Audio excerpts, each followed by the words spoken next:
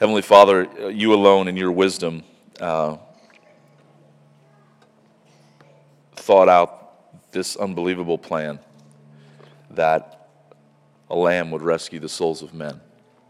And we thank you for sending your Son to be and do for us all that we could not be or do. And for taking upon himself the punishment that we deserve and giving us the righteousness that we could never earn. Lord, I pray today that you would give us a revelation of your grace. I pray that your grace would really run deep into our hearts, God. Lord, in every secret closet of our heart where there is shame and a really, deep desire to not let anybody see certain things, I pray that your grace would just run there this morning, and that you would bring healing and hope and mercy, and that you would truly let each heart know how much you love them. Thank you for being good to us. Thank you for the time that we get to spend together in your word. In Christ's name I pray. Amen. Good morning. Good to see you guys. Grab your Bibles, please, and go to 1 Thessalonians. We're going to be, this will be our last week in 1 Thessalonians. We have not covered everything. Again, it's part of the Bible reading plan. And today, this past week, we were reading in chapter 5, if you're following along. However, today I'm going to be speaking out of the very end of 1 Thessalonians chapter 4 and the beginning of chapter 5, because those two sections kind of go together. Again, the chapter and verse divisions are not part of the inspired text, and originally this was just a letter, and it is all one continuous flow of thought between those two things.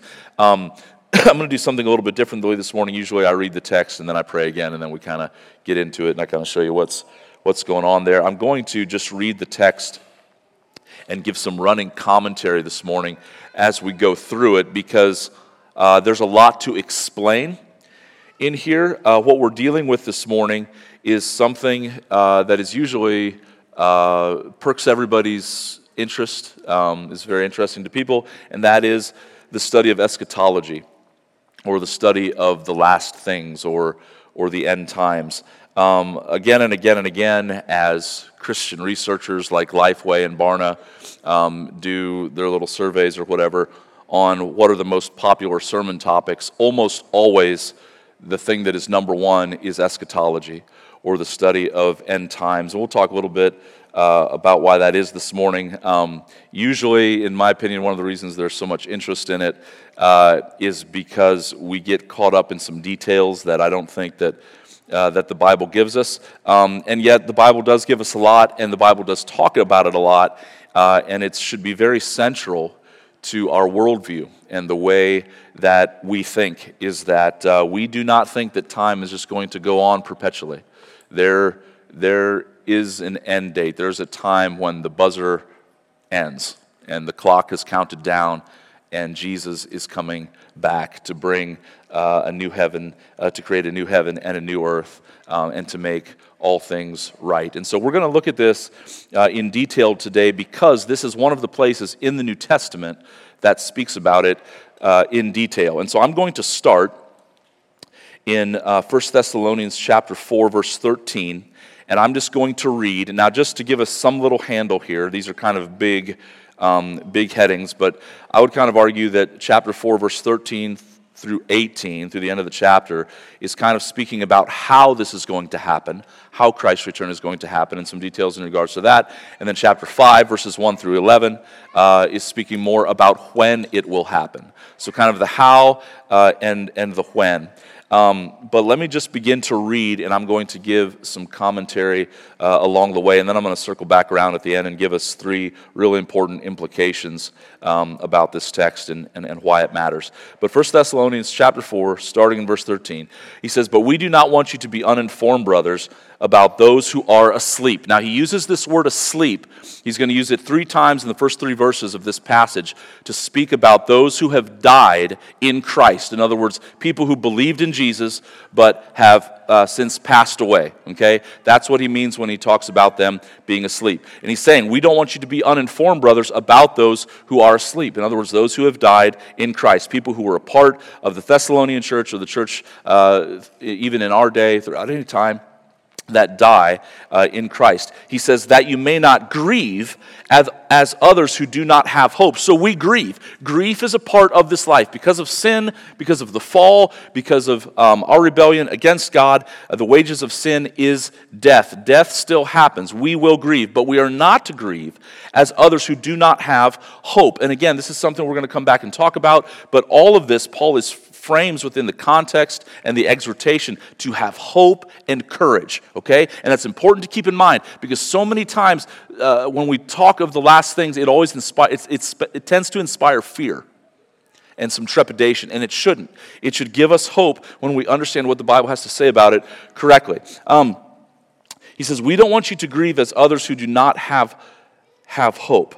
Verse 14, for since we believe that Jesus died and rose again, even so, through Jesus, God will bring with him those who have fallen asleep. Now, please notice here that the foundation of our theology of the second coming is based explicitly upon our theology of his first coming. He speaks here of Jesus' death and resurrection. That was his first coming. That was primarily what he came to do. That when he came the first time, he came to die for sin. That's why he came. That's not why he's coming the second time. The second time he's coming to rescue all those who have trusted in his death and resurrection alone for their salvation, and to bring judgment and eternal punishment to those who have rejected the offer of the gospel, to anyone who has not accepted the free gift of eternal life that is found in Jesus Christ. Okay, so Jesus comes the first time, and he dies for our sins, and he rises again, and it is his resurrection that is the foundation of our hope. So when he came the first time, Jesus kept saying this, I'm going to die, I'm going to go up to Jerusalem, they're going to arrest me, they're going to crucify me,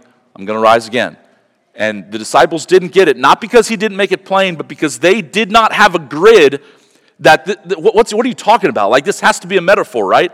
Like, they're going to crucify you, put you in the grave, then you're going to just get back up and come back out? Like, they had no grid for this. They're like, what does that mean? Like, they would say this again and again and again. You can read about it in the Gospels. Even the disciples would say this.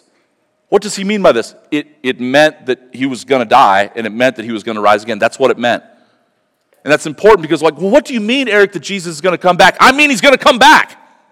That's what I mean. He did it the first time outside of any sort of paradigm that we had for reality, but he did it, and he's going to do it again a second time, and his word tells us explicitly, and we can know that it's true because he did it the first time. And he always keeps his word. And so you got to understand this, is that, again, our theology of the second coming needs to be rooted and grounded in our theology of his first coming. And again, he says, even so, middle of verse 14, through Jesus, everything that God does is through Jesus. Jesus is the image of the invisible God. He's going to bring with him those who have fallen asleep. So when somebody dies, their body is in the ground, but their soul immediately goes to be with Jesus. Keep going here, verse 15. For this we declare to you by a word from the Lord, that we who are alive and who are left until the coming of the Lord will not precede those who have fallen asleep. It's a little bit hard to discern. There's some debate, but it seems to be that the question that the Thessalonians had seems to revolve around what happened to those who had already died. And again, the reason that is because this teaching of the Lord's second coming was very, very central to what Paul had taught them the first time that he was with them. So central to the gospel message that Paul taught when he would go into a place like he did into the city of Thessalonica, and we've talked about this, he was only there for a couple weeks before he kind of gets run out of town by angry mobs. But central to the teaching was that salvation is found by grace alone, through faith alone, in Christ alone, his death, burial, and resurrection. But also central to that teaching is that there's going to be a day when God judges the living and the dead. And they seemed to know this, and yet they thought, well, okay, so we're to be waiting for his coming, and yet what happens to those who died and aren't here? Will we ever be reunited with them? And Paul is answering that question. Again, end of verse 14, he's going to bring with him those who have fallen asleep. And he's speaking here specifically, when I said this section was about the how, specifically how this is going to work with us who are left until his coming, and those who have already died, whose bodies are in the ground, but whose souls are with Jesus. And what Paul's basically going to say is it's kind of like a big family reunion, or that's kind of the effect. So this past summer in June, my grandma passed away. 90 years old, went here to Mercy Hill, just a lovely, lovely lady. Now, this was not the main reason why we gathered. I wouldn't call her funeral a reunion. It's not apples to apples. However, that was one of the effects, is I got to see a lot of cousins that I was close to growing up that I had not seen in many years. And so her death was an occasion for us to get together and see each other, and it was just good. It was good to see everybody. It's kind of the same idea here, is that obviously the main event is Jesus himself coming back. But we will also be brought together with those that we have lost and those that we have not seen in a long time. And it's a wonderful thing. Again, I can't stress enough that when we talk about eschatology like this, like Paul is writing this from a very personal, caring, pastoral concern, is that they're grieving. And he says, I don't want you to grieve like those who don't have hope. Those loved ones that have died in Christ, you will see them again. This is what he's emphasizing. Again, verse 15, for this we declare to you by a word from the Lord, that we who are alive, who are left until the coming of the Lord, will not precede those who have fallen asleep. And again, just to give some grounding here as to why I keep saying that when somebody dies in Christ, that their body is in the ground and their soul immediately goes to Jesus. Philippians chapter 1, verses 21 and 23 says, for to me to live is Christ, Paul says, and to die is gain. If I am to live in the flesh, that means fruitful labor for me. Yet which shall I choose? I cannot tell. I am hard pressed between the two. For I desire to depart and be with Christ, for that is far better. Paul says without any hesitation that to die is to instantly be with the Lord. Jesus told the sinner on the cross, today you will be with me in paradise. Paul says something similar in 2 Corinthians chapter 5, verses 8 and 9. He says, yes, we are of good courage. Why is he of good courage? He says, because we would rather be away from the body and at home with the Lord. But so whether we are at home or away, we make it our aim to please him. Paul knows that to be absent from the body is to be with Christ. And so he's saying here, we're not going to precede those who have fallen asleep. Jesus is going to bring them with him. Verse 16, what's this going to be like? Well, here's some of the most detail in this one little verse, verse 16, that we get anywhere about the second coming. And it actually, the detail that we get, the information that we get, kind of the answer that we get, it will absolutely inspire more questions than you already have. But that's kind of the way prophecy works, is like it tells us something, but then what it tells us actually causes more question. But that's not a bad thing, because it makes us long for it. But look at verse 16, and we'll come back at the end and we'll talk more about this, but this is absolutely beautiful. Verse 16, for the Lord himself will descend from heaven, just like he ascended after his resurrection, and the disciples were standing there watching him go. In the same way, the angel said that he was going to come back. Verse 16, for the Lord himself will descend from heaven with a cry of command, with the voice of an archangel, and with the sound of the trumpet of God. And here he says, and the dead in Christ will rise first. So those who have died already, whose bodies are in the ground, souls are with Jesus, when he comes back, gives a command, the dead will rise, and their soul will be reunited with their body. Then, verse 17, what happens to us? Like if you were to come back today, verse 17, then we who are alive, who are left, will also be caught up together with them in the clouds to meet the Lord in the air, and so we will always be with the Lord. Now, verse 17 much has been written about verse 17. And if you've ever studied eschatology or the study of the last things, is verse 17 is very central, and one of the terms that you'll hear thrown around a lot is this word, the rapture. Has everybody heard of the rapture? Anybody? The rapture. It comes from verse 17, and only from verse 17. The word itself is used in other places in the New Testament, but in regards to the second coming of Christ, the word rapture is only used here in verse 17, and it's actually from the Latin. Again, look at verse 17. Then we who are alive, who are left, will be caught up. The Greek word is harpazo. It's somewhat of a kind of not violent, but like serious term. It means to seize, to carry off by force. It's forceful, I guess would be the better way to say it. It's a forceful term saying we will be caught up. If Jesus comes back today, we will be harpazoed, caught up. Excuse me. The Latin word is rapere, which is where we get the word rapture from. And for whatever reason, we liked that Latin word, and so we kind of just transliterated it into the English, and so we get the word rapture. But it's this idea of being caught up together with the Lord in the air. Now, I said that a lot has been written about verse 17, specifically in regards to the rapture, because this is where there are a lot of in-house debates, I guess you will call them, and people get pretty passionate about them in regards to the study of the end times. And the specific question is, when exactly is this harpazo, this rapira, this rapture, this being caught up, when is this going to happen? And not just when, like, in terms of time and date, but what is going to be the order of the sequence, and specifically, what's going to happen immediately after it. Okay? Now, far and away, probably the view of the end times or eschatology that is most popular today is what has been popularized by what most people know as the Left Behind series. Anybody familiar with the Left Behind series? Movies, books? Can I get that picture up there, Josh? Here's the real question. Did you watch the Kirk Cameron version or the Nicolas Cage version? Oh, how the mighty have fallen, Nicolas Cage. You take that down. But this is generally what people have in mind when they think about the rapture, is that we're going to be caught up, that there's the real question hinges on whether or not you believe what Paul is talking about in chapter 4 here, that we just read, is something different than what he's going to continue to talk about in chapter 5. Okay?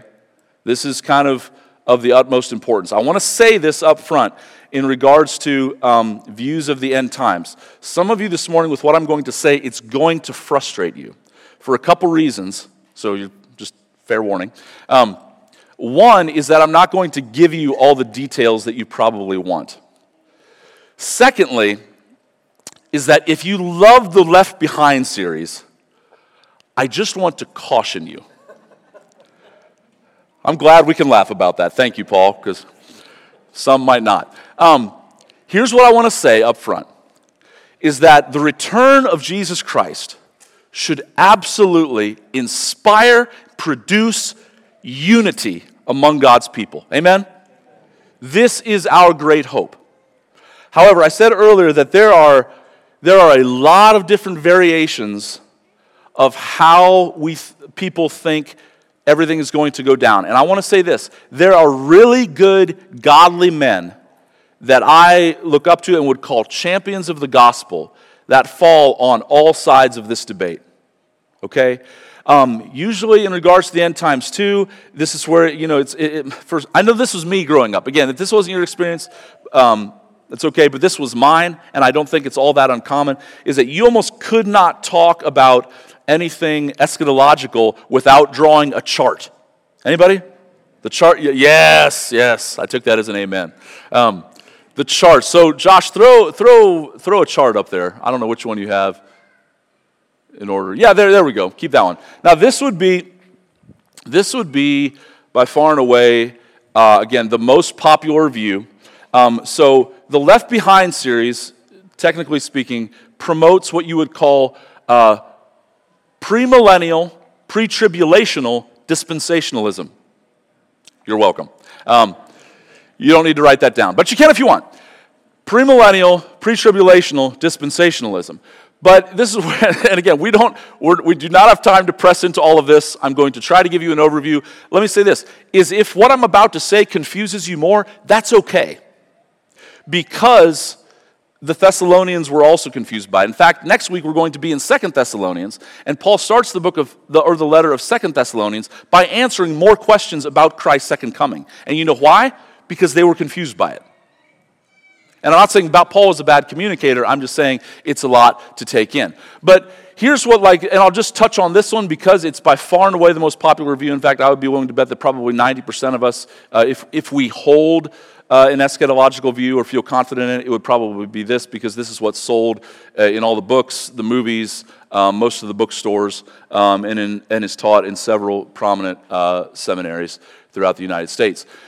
And that is that right now we are living in the church age. So the Spirit comes on Pentecost. We're living in the church age. And then there's going to be a rapture, which is true. We just read about that. We're going to be caught up, harpazoed up. But then the premillennial, pre-tribulational, dispensational view is that this is all going to happen before a very specific 7-year tribulation.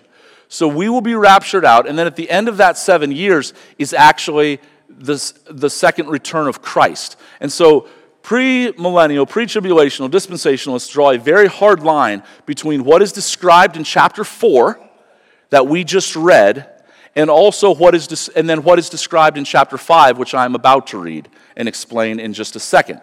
And again, there's been good, godly men that have believed this. Here's my press on this, and you're like, Eric, why are you signaling?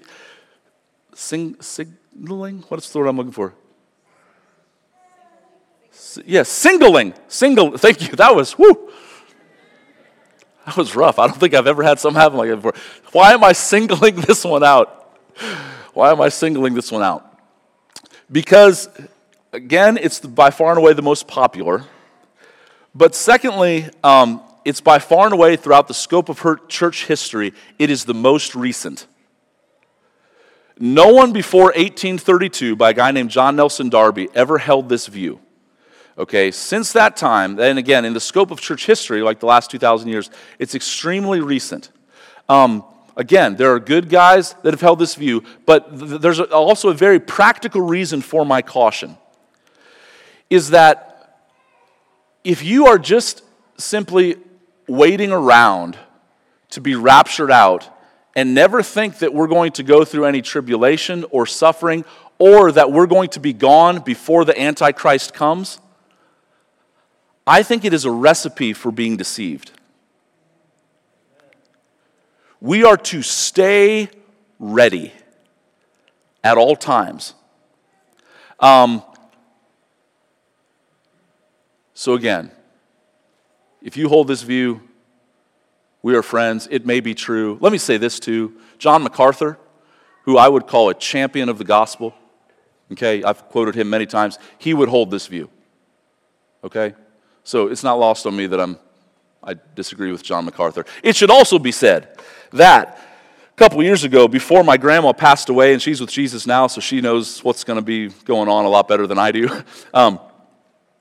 but I had just mentioned in passing in a sermon that I think the pre-trib rapture is a little bit sketchy. And my grandma had me over to her house to take me to task on that. I kid you not. She's like, what is this about? You think we're going to go through the tribulation? I said, Grandma, I love you, you know. But again, if it's true, I'm going. If it's not, I'm staying, and so are you. So, we need to be ready. Okay, we got to move on. There are several other views. Let me continue to go here in chapter 5. Let me just say, though, for the record, one of the reasons contextually that it's a little bit sketchy is that this was a letter. Again, the chapter and verse divisions were not here in the original. And so to read this, I think you have to read it into it to read two different comings. A secret rapture coming where he secretly takes us out and everybody's left behind like Kirk Cameron and Nick Cage. And then all of a sudden he's talking about something different in chapter 5. I think that in the flow of thought, reading this, he's talking about the same event. Okay. Chapter 5. Let's continue to read and explain. Chapter 5. Now concerning the times and seasons, brothers. So what was he talking about before? He was talking about the how. This is what it's going to look like, and the how specifically in regards to those who sleep in Christ, who have died in Christ. How's that going to be? Well, their bodies are going to rise, be united, and we're going to be caught up, and we'll be changed in the twinkling of an eye. Chapter 5, verse 1 now, I don't think he's talking about a different event. I think he's just talking about the when. And again, he's not going to give you the answer that you want. But chapter 5, verse 1. Now concerning the times and seasons, brothers, you have no need to have anything written to you. Why? Because this was already addressed adamantly when he was with them the first time. Verse 2, for you yourselves are fully aware that the day of the Lord will come like a thief in the night. So he's addressing the when. Now, when is this going to happen? Here's his answer. You're not going to know. But again, why would he suddenly be talking about a different event that happened 7 years afterwards? Okay. For you yourselves are fully aware that the day of the Lord will come like a thief in the night. Verse 3. While people are saying, there's peace and security, then sudden destruction will come upon them as labor pains come upon a pregnant woman. Now, this little phrase here, peace and security, this is not, I don't think, referencing a specific time in history. Why? Because people have always said this. This has always been the cry of the world, and this has also been the cry of false prophets and false teachers throughout the age, even way back in Jeremiah's day, so before Christ even came. The false prophets were saying, here's what it says in Jeremiah 6, verse 14. It says, they have healed the wound of my people lightly, says the Lord, saying, peace, peace, when there is no peace. In other words, here's what the world and here's what the false prophets say. It's all going to be okay. It's all going to be all right. It's okay. Nothing's going to happen. The second coming, nonsense. Everything's going to continue on. It's not going to continue on forever. There is a day when Christ is coming back. We don't know exactly when it is, but we are to be ready. And just like it has always been throughout history, so it will be at the coming of Christ. People will be saying, peace, peace. Peace and security. Then sudden destruction will come upon them as labor pains come upon a pregnant woman. Why this image of the pregnant woman? And ladies, this is not my illustration. This is the Apostle Paul's, okay? He uses the imagery of a pregnant woman. And the idea here, I think, is that the world, those who do not know Christ, they are pregnant with judgment and with God's wrath. And it is going to come. It is going to happen. And when it happens, they will not escape. There's no getting out of it. He says here in verse 4 then, but you, speaking to believers, speaking to the Thessalonians, speaking to us who know Jesus Christ, but you are not in darkness, brothers, for that day to surprise you like a thief. Now, to be fair, the premillennial, pre-tribulational dispensationalists would argue that what he's saying here is that we will have already been taken out of the way. I don't think you need to read it that way at all, and I don't think it's a natural reading of it, but to be fair, that's what they would say, and, God bless them. Verse 5, he says, for you are all children of light, children of the day. We are not of the night or of the darkness. So then, let us not sleep, as others do, but let us keep awake and be sober.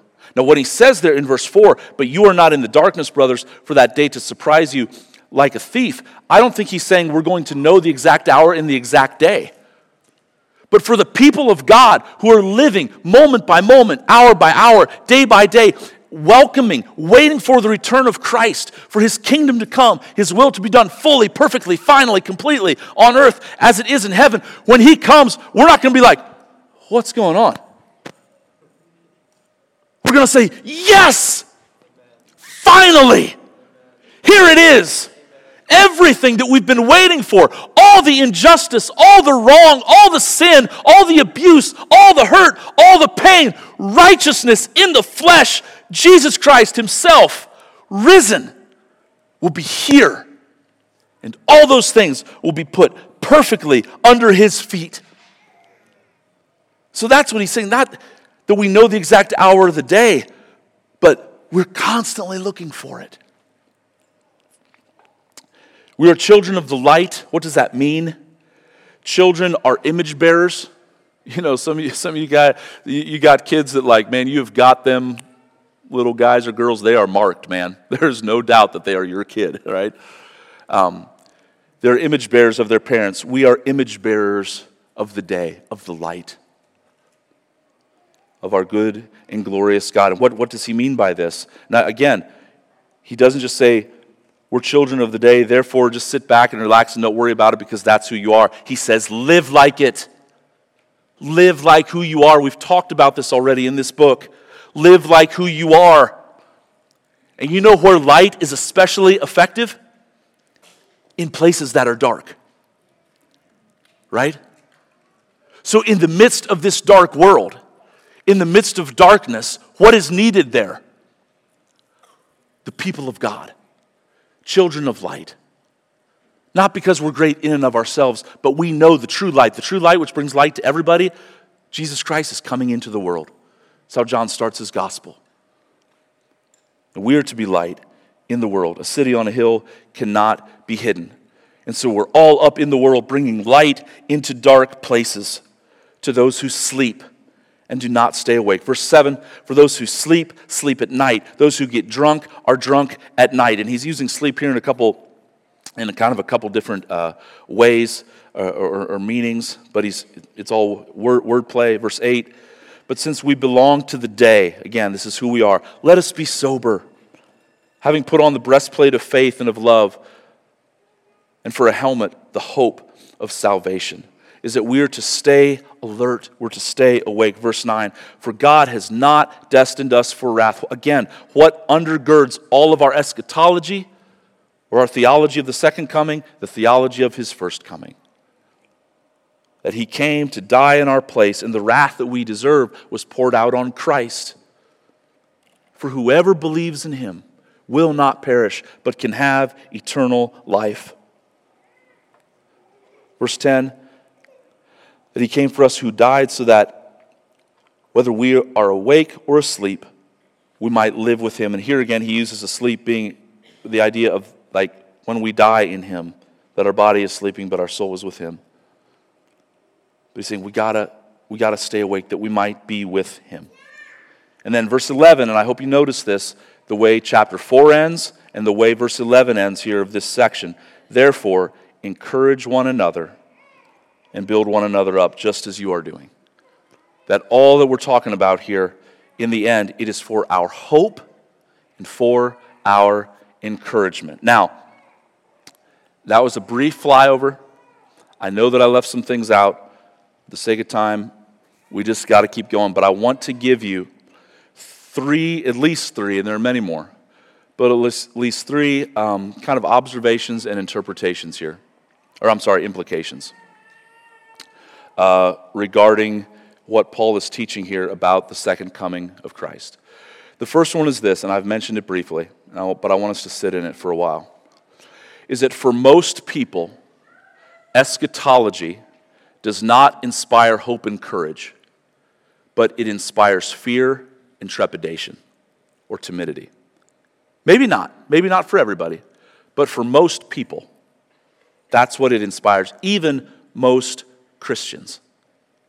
And if that's what your eschatology inspires, then I would argue that you're not understanding your eschatology correctly. Because Paul is writing very explicitly here to impart hope and courage to them. And how does he do that? By speaking of the second coming of Christ in the way that he has just spoken about it. And here's the thing, usually, that needs to change. Okay? So if this talk of end times inspires or produces fear or trepidation in you, here's what might be going on, okay?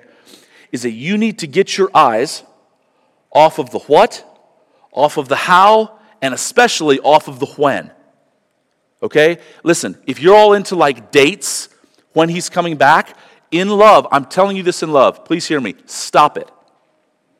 Stop it. You do not know when he's coming back.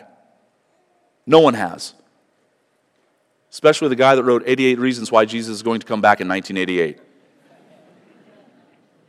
Sold well for a while, then not so much. You need to stop. Get your eyes off of the what, off of the how, and especially off of the when. But listen, get them on the who. Get them on the who. Look again back at chapter 4. Back at chapter 4 in verse 16. The Lord himself will descend from heaven with a cry of command.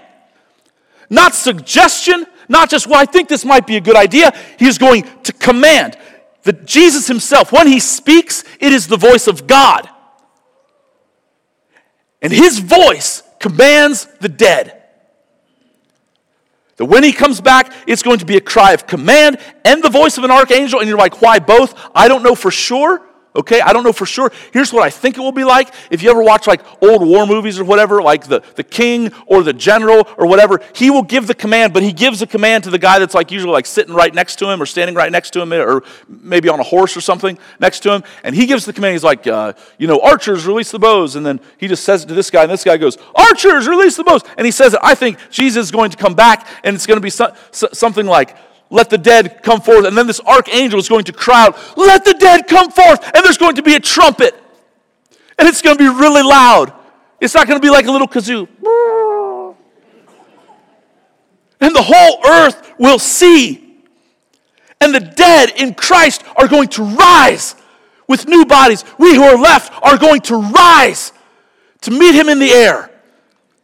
If you want to know, just again, I could be wrong, okay? But here's what I think is going to happen immediately after we are raptured up. Is I believe we're going to meet him in the air, and then we are immediately going to accompany him back down to the earth. He is going to destroy his enemies with a sharp double-edged sword coming out of his mouth. You know, the battle of Armageddon, that's kind of a misnomer. It's not really a battle, it's the annihilation of Armageddon.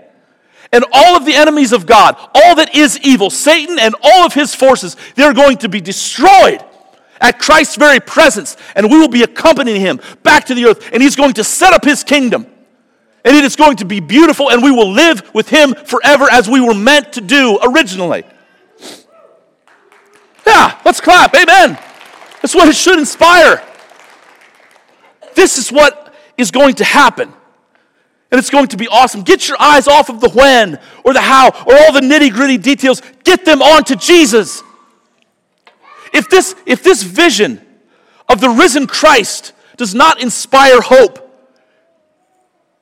then your wood is wet, okay? I don't know what to tell you. Like, it's incredible. Like, read about in the book of Revelation, he's coming back. He has a tattoo on his thigh that says King of Kings and Lord of Lords. Did you know that? Like Jesus has tattoos. Well, it sounds like a tattoo. He has a name written on his thigh that says King of Kings and Lord of Lords. Riding on a white horse. Coming back to destroy, again, not the innocent, but all that is evil. It is good news that our God is just. Amen? He is not going to let it go on forever. Satan, sin, suffering, death, all the effects of it. It's not going to go on forever. This is why throughout history, the book of Revelation, you have to understand, it's only in our lifetime or the last 60 to 100 years that people have read the book of Revelation looking for all these little codes, trying to figure out exactly when he's coming back. Throughout history, the reason people and Christians all over the world that have been laying down their lives literally for the sake of the gospel have read the book of Revelation is because in it you see one of the most beautiful visions of the risen Christ. And that is what has inspired hope. That is what has caused Christians throughout the ages to not love their lives unto death. That's why they overcame the enemy. By the blood of the Lamb and by the word of their testimony, because they would catch a vision of the risen Christ and it would give them hope and courage. Is that where your hope and courage comes from? Or are you trying to get it somewhere else? And this voice of God that one day we're going to somehow like see it with our eyes and our ears, like if he comes back today and it's going to be overwhelming. But this is the same voice of God that raises the dead now in human hearts. Paul says in Romans 1:16, I am not ashamed of the gospel, for it is the power of God to salvation for everyone who believes. It is the power of God. It's what we pray for every week, that yes, one day this is going to happen manifestly, outwardly, finally, totally, perfectly, completely. But now, week to week and day, not just here on Sunday mornings, but throughout the week as we share the gospel, the power of God is going forward through our broken words, through our imperfect attempts to point people to Jesus. But he is still raising the dead. And his voice, by the power of the proclaimed word and the power of the Spirit that brings life, resurrection life, into people's hearts. And so even looking at this final and perfect, complete picture of what will happen one day, brothers and sisters, it should inspire hope for the here and now. This same Jesus that's going to descend from heaven with a cry of command is the same one that said, "Go and make disciples of all nations." And wherever you go, he ends it by saying, "And I'm with you always, even to the end of the age," when this happens. Amen? Oh, such good news. Second implication. And this is one that I would just put under the category of something that's just true to life. And the Word teaches it. Give me a second to try to explain. So secondly, you will never really long for his return until you have experienced the sting of death and sin. You will never really long for his return until you experience the sting, the pain of death and sin. It's kind of obvious, we already talked about it, but why does Paul write this to the Thessalonians? Because they have loved ones who died. They have loved ones who died. And if you have ever lost somebody, you know that there's something in your heart that happens that wasn't there before. That makes you say, "Come, Lord Jesus, come." So if you've lost somebody, the wages of sin is death. It happens. And by a sin, I mean capital sin. That's just sin in general. It's part of Adam in the fall, Genesis chapter 3. But the hope of the gospel is that even painful, bad things like the loss of a loved one, it can do something good in us. And the good is, it will cause us to wait for this Jesus to come back in a way that we had not been waiting before. Not only losing somebody, but also simply just the pain of sin. Again, not just the pain of death, but just the pain of sin. I want you to look over in chapter 5 of this imagery that he uses here of staying awake. Verse 6, "So then, brothers, don't sleep as others do. Stay awake. Be sober. For those who sleep, sleep at night. Those who get drunk at night." But now he begins to kind of mix the metaphor. What kind of sobriety are you talking about here, Paul? Verse 8, "But since we belong to the day, let us be sober." And then he says, "Having put on the breastplate of faith and love, and for a helmet, the hope of salvation." The sobriety that Paul specifically has in mind is the sobriety of a soldier standing at attention, standing at his post, ready to do his captain's bidding at a moment's command. And again, this imagery of armor, and again, he uses the metaphor slightly differently in Ephesians chapter 6, talking about how we don't wrestle against flesh and blood, but against principalities and powers unseen in the heavenly places. Here, it's just the breastplate of faith and love, mingles them together. And for helmet, the hope of salvation. Again, hope is the big theme throughout this section. But here's what I'm trying to say, is that only a soldier who has seen battle truly understands the importance of this armor. Let me say that again. Only a soldier who has really seen battle understands the importance of this armor. In other words, if you're not in the fight, if you're not trying to stand against sin, against drunkenness, and not just literally alcohol, but being drunk on the pleasures of this world and all the destruction that comes with it. If you're not trying to stand against that which wars against your soul, then you go, oh yeah, breastplate and helmet, hope. That's cute. It's not cute. It's essential, and it's life and death. And you appreciate it more when you've seen the casualties of the war that we're in, the spiritual war.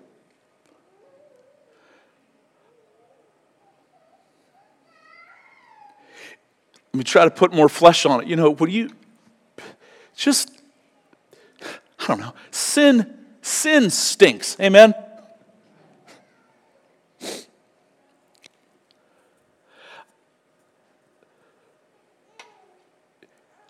I bet we all probably have friends who have fallen away from Christ. And in the end, sometimes there's usually a lot of excuses. But in the end, it's because of one thing: sin. It's not complicated. But not just friends who've fallen away in those types of casualties, but I'm saying even just sin in my own life. The longer I go, I'm not that old. Been following Jesus for, 22 years-ish. I honestly thought it would be easier by now. But I still sin a lot. And again, hear me. We do not make excuses for sin. We do not say, let us do evil that good may abound. Never do we say that. But the gospel does give me a hope. Just like it does when you lose a loved one. It makes you long for heaven. But the gospel, the good news of Jesus, does give me a hope that even in my sin, when I bring it back to the cross, it makes me say all the more, come, Lord Jesus, come. When Paul cries out in Romans chapter 7, wretched man that I am, who's going to deliver me from this body of death? He then gives the answer. He doesn't just leave the question open-ended. He says, thanks be to God through Jesus Christ. And friends, I want to ask you this morning, are you in the battle? Are you in the fight? Do you deeply appreciate what we've been given? This breastplate of faith and love, and this helmet of hope that Christ is coming back. If I can sit in this for just a little while longer, there's a beautiful story in John chapter 11, of course, the story of Jesus raising Lazarus from the dead. And this longing to be rid of sin and death is something that I think even Jesus experienced. It's a really neat little verse. In John chapter 11, you guys know the story is that Jesus hears that Lazarus is sick, and the implication would be, well, he should go to him because he's this healer, and Lazarus was his friend, but he doesn't. He stays away. And it's now been 4 days, and he finally comes, and Mary and Martha, who he loved dearly, are weeping and saying, Lord, if you'd just been here, where were you? Why didn't you come? And finally, he goes to the very tomb where Lazarus is buried. And it says in John chapter 11 and verse 32, now when Mary came to where Jesus was and saw him, she fell at his feet, saying to him, Lord, if you had been here, my brother would not have died. When Jesus saw her weeping, and the Jews who had come with her also weeping, he was deeply moved in his spirit and greatly troubled. And then he says to them, where have you laid him? And they said to him, Lord, come and see. And then there's the shortest verse in all the Bible. Jesus wept. So the Jews said, see how he loved him. But back in verse 33, where it says that he was moved in spirit and greatly troubled. That's as best as we can do in the English. The Greek word is literally this idea of like a murmuring. It's literally this. I can't really describe it. Here's what Jesus did, according to the text. It's when he saw death and those that he loved. Did you ever feel like that about your sin? Did you ever feel like that about the loss of a loved one?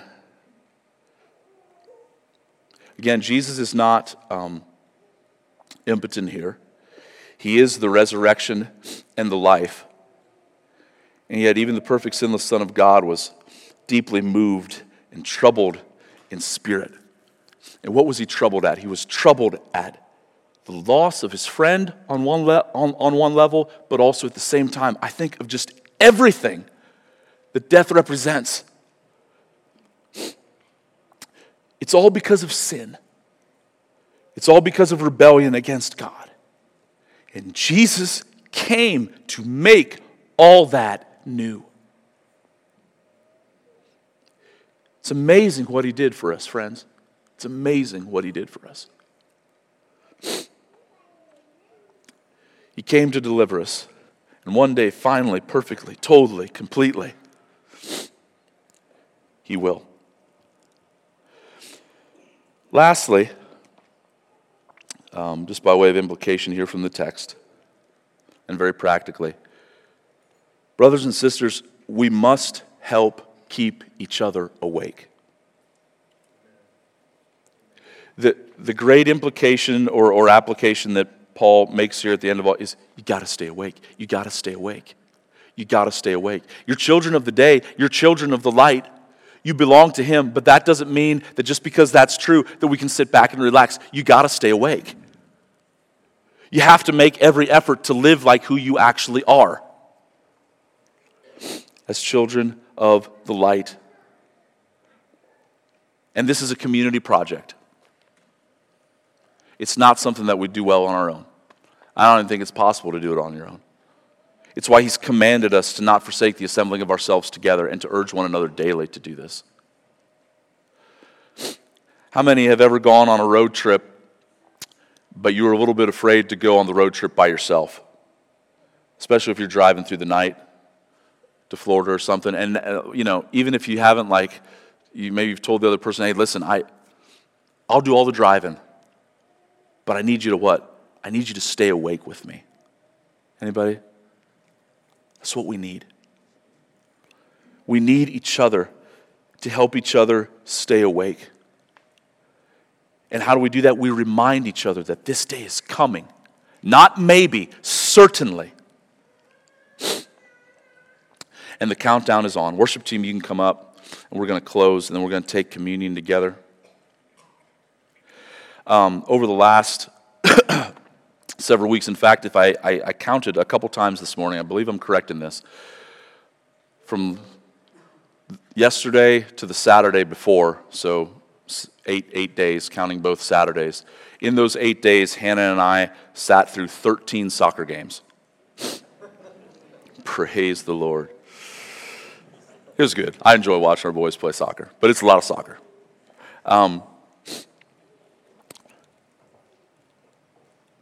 Here's one of the things that I noticed about my kids playing soccer is they play hard, and the teams all play hard.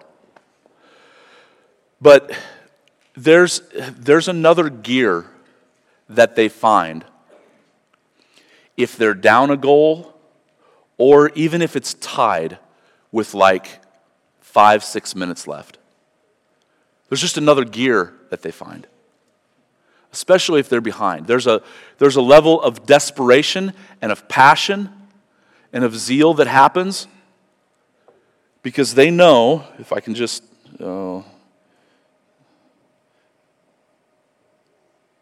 they know that, I don't know if you can see this, but they know that the clock is ticking down.